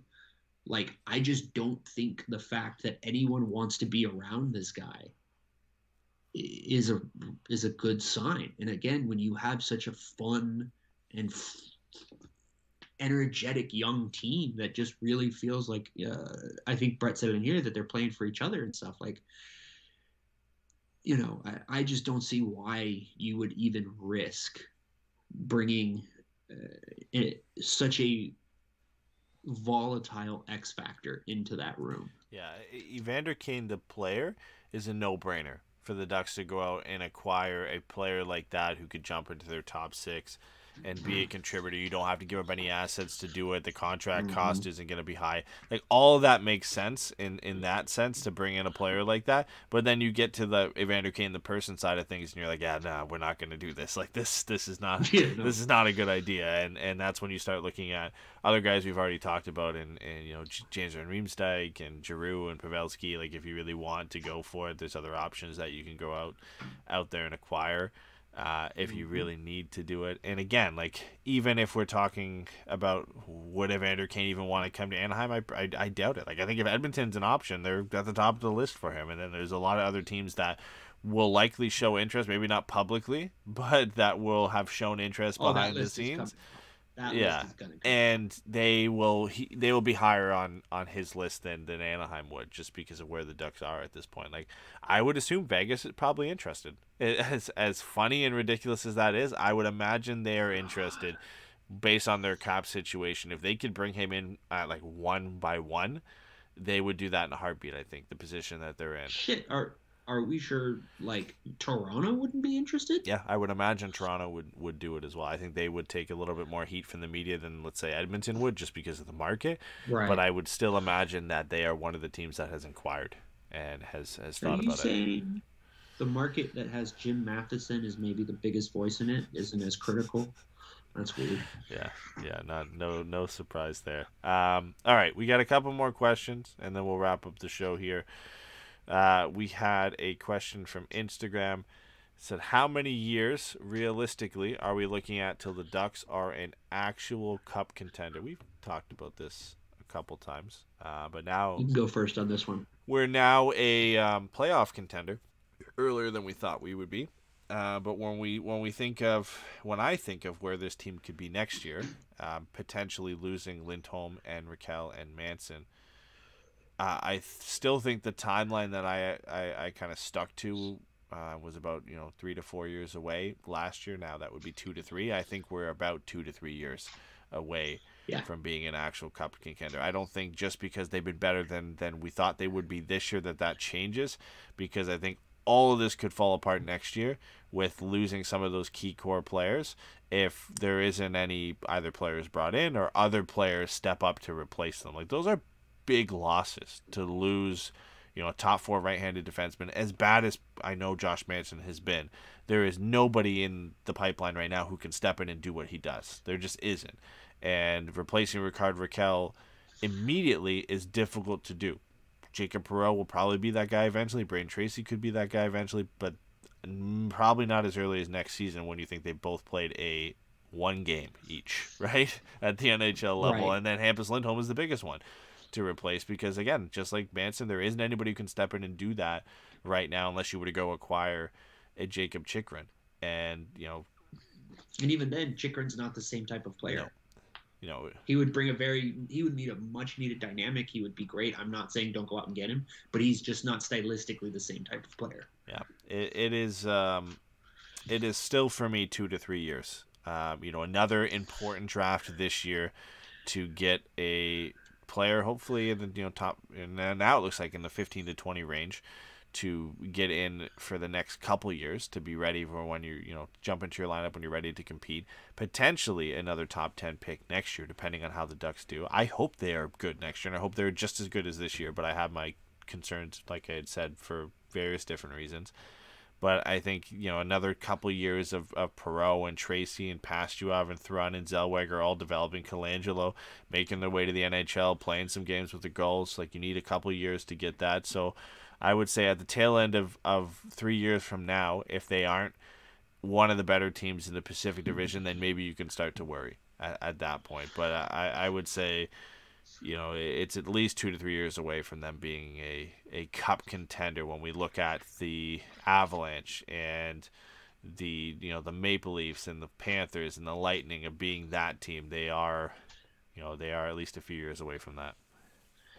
Yeah, I mean, I think kind of 2 to 3 is what I have in my head, but I think the other way I would look at it is you need Perreault, Zellweger, McTavish.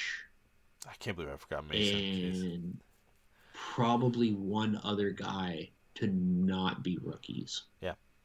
And that needs to be a big part of it, right? Like, because technically next year McTavish will still be a rookie.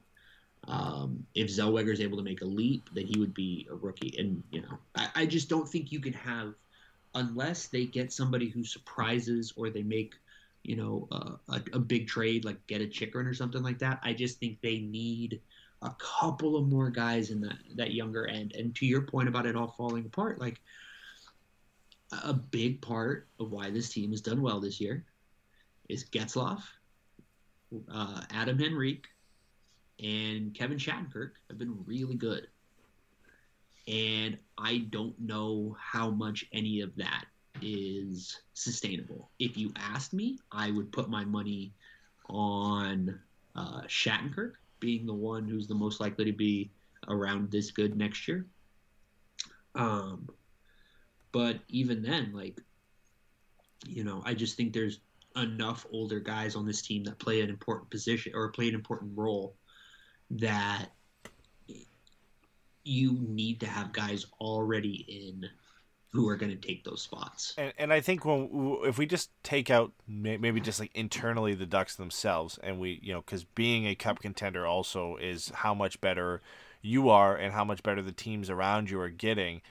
I think when you look at next year in this Pacific Division, and Vegas is going to be fully healthy with Pacioretty, Stone, and Eichel as their top line. Right, like that, they are by far the best team in the division next year. You would assume Edmonton, if not this year, plus next year, will in the offseason will make moves to make their team better and still have McDavid and Draisaitl. Calgary is on the up; they're not losing a ton of players. They're going to add and be better. Vancouver is a young team on the upcome. They're not really losing anybody unless they they're going to have to potentially trade a Besser or a Miller at some point, but they will still be relatively the same team. LA isn't really losing anybody, and they will continue to add young players from the American Hockey League, Byfields and the Turcottes to their roster. Of all the top teams in that division, I think you could say the only teams who are potentially stand to lose assets before next year and be a worse team on paper are the Ducks and the Sharks, because the Sharks could potentially lose Tomas Hertl as well as a few other guys, and then the Ducks, like we said, are going to lose Lindholm, Raquel, and Manson, likely, if not at least two of those guys for next year. So there are going to be spots they have to fill, and you can overcome that in free agency, but we won't know that until we get to that point. If you're just looking at the outlook of these teams next year versus this year, 4 teams stand to likely get better or at least stay the same, whereas the Ducks are going to be one of those teams that are likely going to get worse by just naturally losing players. And, you know, there's ways to overcome that. You know, guys like Max Jones and Maxime Comtois take a Troy Terry step forward, and Getzlaf and Henrique and Shattuck could continue to be contributors, and you add some players in free agency, and you could potentially get there. But it's tough for me to say that this team is just all of a sudden going to be one of the best teams in the Pacific Division next year when they face these tough decisions that they're going to come up against, a potential roster loss heading into next year. Yeah, I think you made a great point, dude. I think there's a really good chance in 3 or 4 years we're looking at the Pacific the way we're looking at the Atlantic right now, where there's just 5 teams for 4 spots.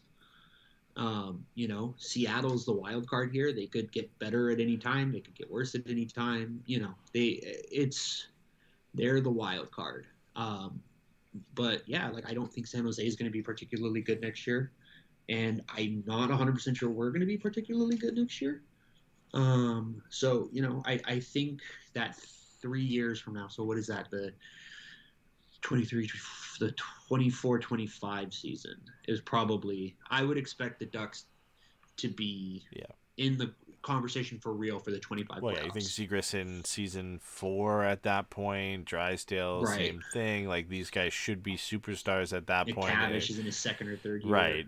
You know, they're starting to come into the real prime years of their career, you know, or not even the prime, but like the main contributing years of, like, you know, outside of their early 20s. Like, these guys should be your best players, and the way they're projecting in Zegras and Drysdale and McTavish should be top players in this league, right? So that, and again, anything could go wrong at this point, and the same with any player in any team, that things might not pan out. But the Ducks, the way they're projected, the way their prospect pool looks, when you think them and the Kings have the best prospect pool in the league, they should be in the next 3 to 4 years one of the best teams in the National Hockey League, if everything, or even if 80% of what they have pans out. They should be in that discussion. So it's a good spot to be in. And, you know, I'm trying not to be pessimistic here by saying the Ducks might not be good next year, but you just have to kind of sit there and it's tough to not get ahead of yourself by the way they've played this year and the way we expected them to play. But they are facing some turnover next year that is going to make it tough to repeat what they did this year. But there's every chance that Zegras comes out another step above what he's doing this year and is over a point per game player, and Drysdale takes a step forward. Like, there are ways. You know, I don't want to be pessimistic here. There are ways that the Ducks could still be good next year, if not better. There's just a lot of things that have to happen. Yeah, it's just going to take things that you can't rely on. Yeah, like this year. Again, we did not expect Troy Terry to become a potential 50-goal scorer and a point-per-game, like 80-point pace guy. Nobody expected that this year. Nobody expected a lot of the veterans to rebound, and they did. So every year has its you know, storylines that could propel you into being a better team than you were.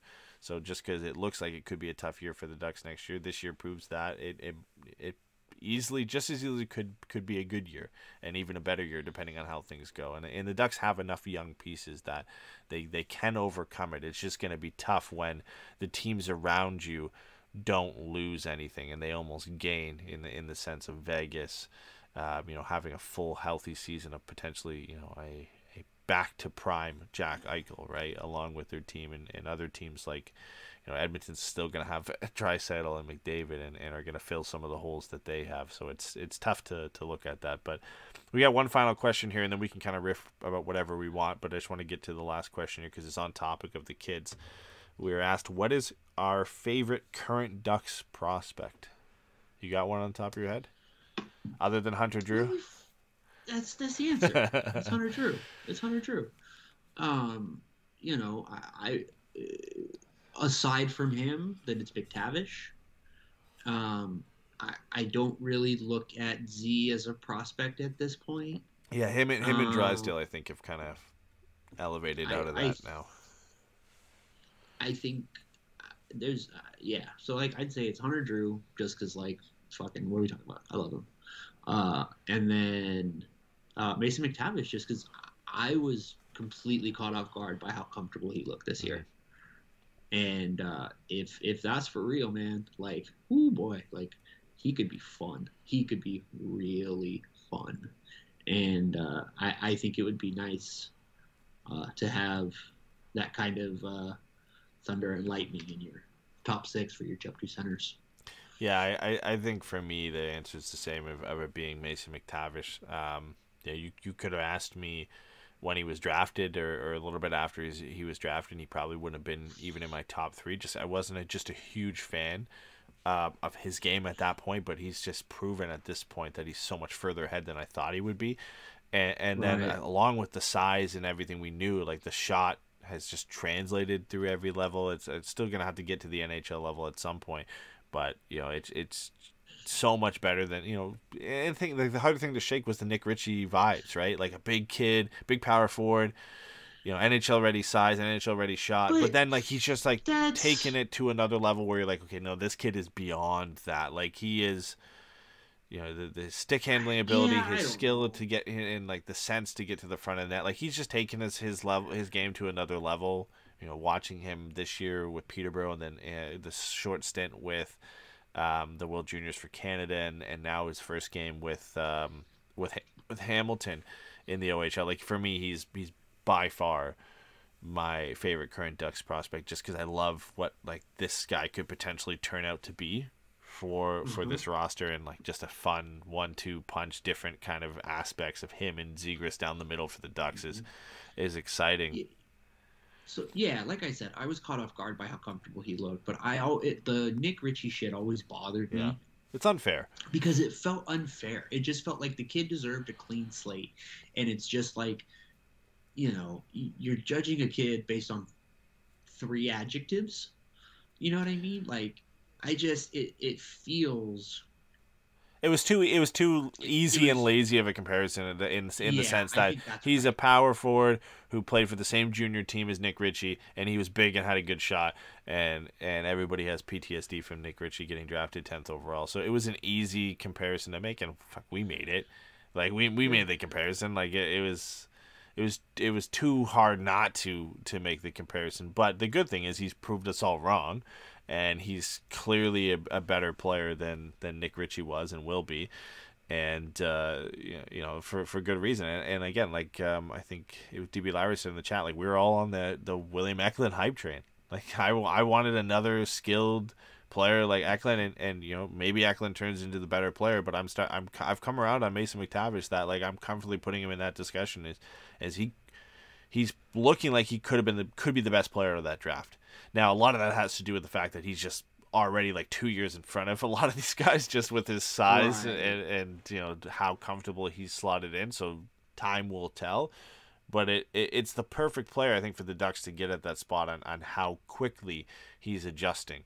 And he's not 2 years away like Eklund might be. Like he's ready next year. He was probably ready this year. Dude, Eklund's probably ready next year. He should be good early in San Jose, dude. Yeah, he's gonna. He reminds me like of a Pettersson in the sense that like he's ready skill wise, but he's just like a string bean.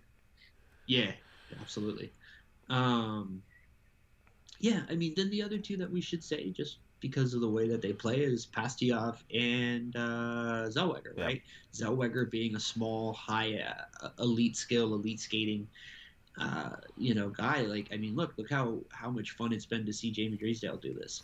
And if we get another one of those guys, like, it's going to be a blast. It's just going to be fun. And that's the thing, right? Like, it's not best, it's favorite.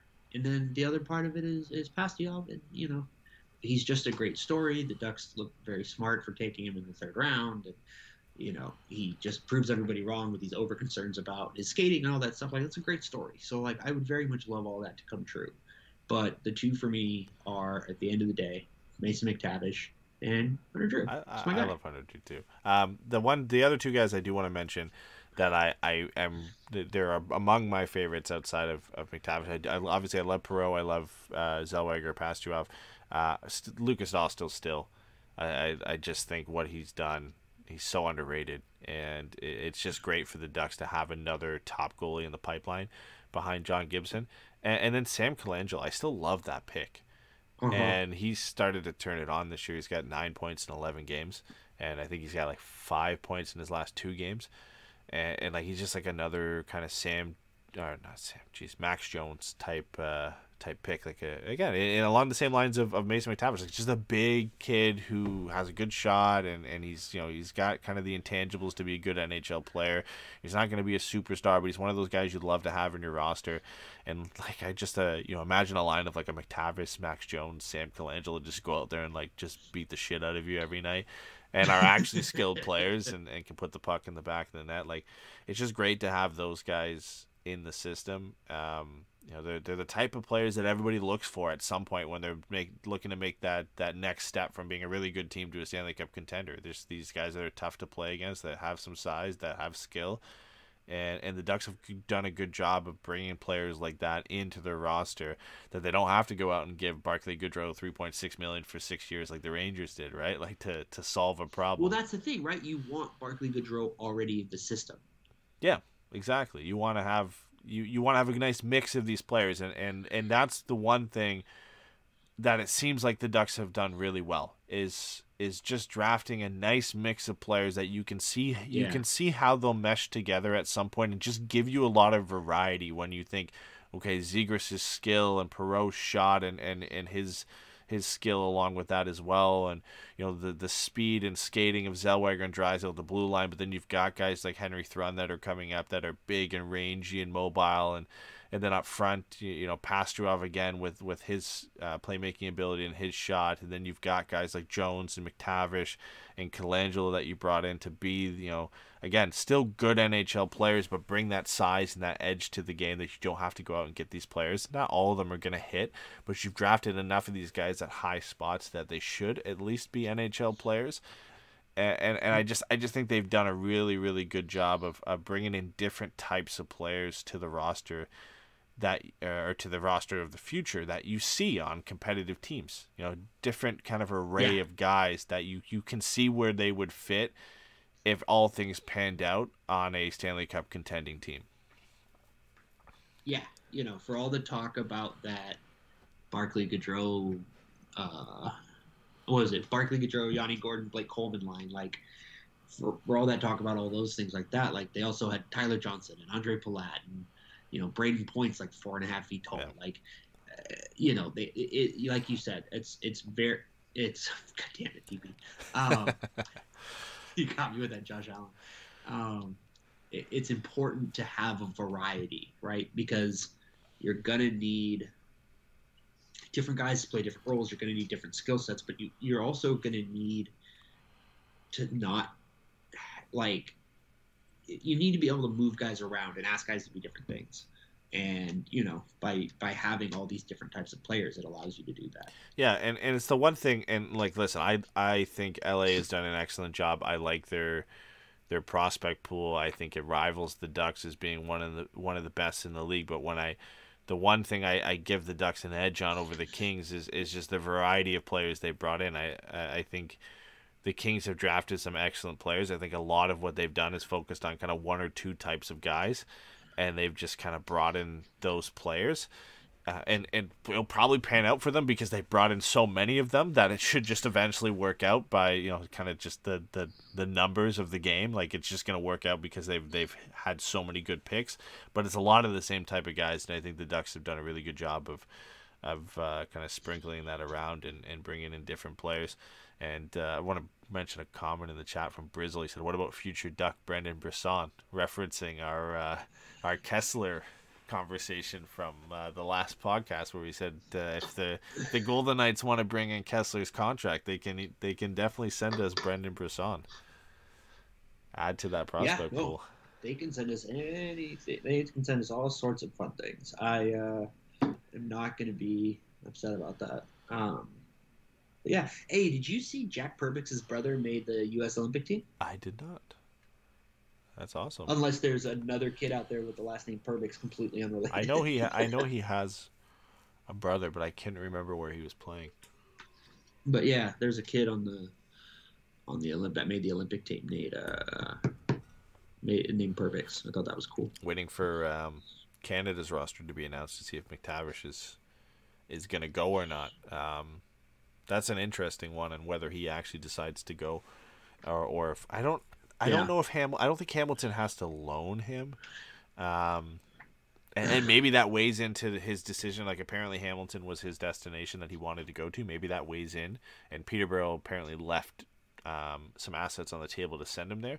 So maybe Hamilton is a team that's willing to let him go to the Olympics. I don't know. We'll have to wait and see with that. But he plays tomorrow for Hamilton too, which it's if you saw the goal he scored on Tuesday, he's having a pretty good time there. It's it's an overpowering shot for a kid who's probably like 18 years old to face a shot like that. It's just not fair. Just wound up and wired a wrist shot past him. He had 2 points in that game. He's playing on a line with Montreal Canadiens prospect Jan Misak and Seattle Kraken prospect Ryan Winterton, who was making his debut, and he had 5 points in that game. So it's gonna be a pretty fun line to watch. I was hoping deep down in my heart that maybe he would go to Guelph and play with Pastureau, but I'll take this. Yeah. I'll take this. And Absolutely. Hamilton has some really nice jerseys, so I might have to snatch myself one of those.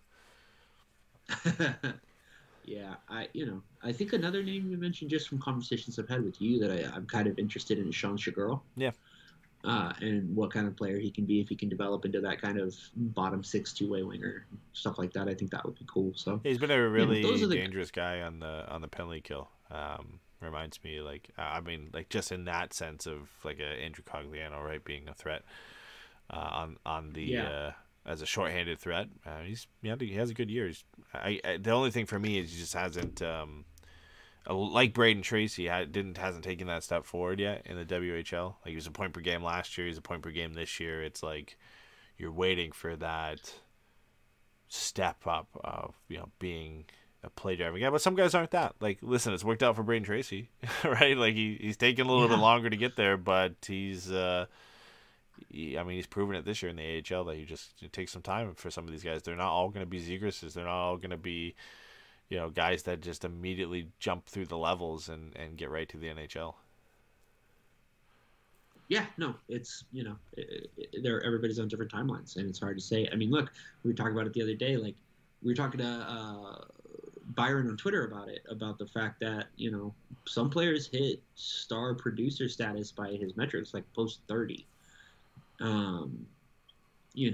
Chara, Giordano, I think it was Martin St. Louis technically. Yep.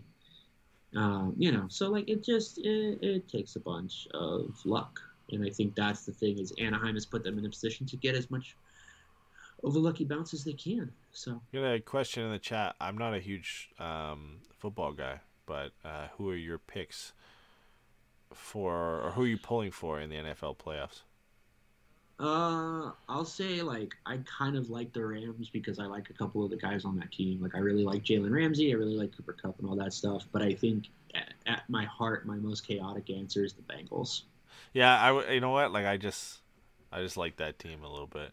I like I'm super down for Joe Burrow to show up. That would be awesome. That would be good. I like the young teams, the up and coming teams. Like I don't watch a lot of football, so when I see like Tom Brady and the Buccaneers, running teams out of the building, I just don't want to see that again and again. Same with like Aaron Rodgers in Green Bay. I know Shane's gonna hate me for that one, but like just watching these teams that are always good kind of keep going. Like it's like that for me in sports. I don't watch a lot. Like I don't want to see the same teams there every year.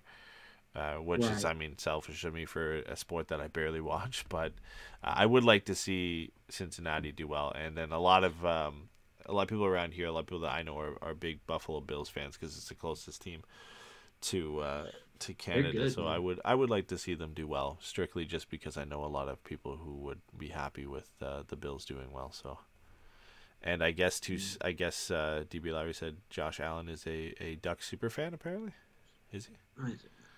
I have no idea. I can never tell what DB says is true. He's just throwing shit in there for. But yeah, so that was almost 2 hours. Yeah.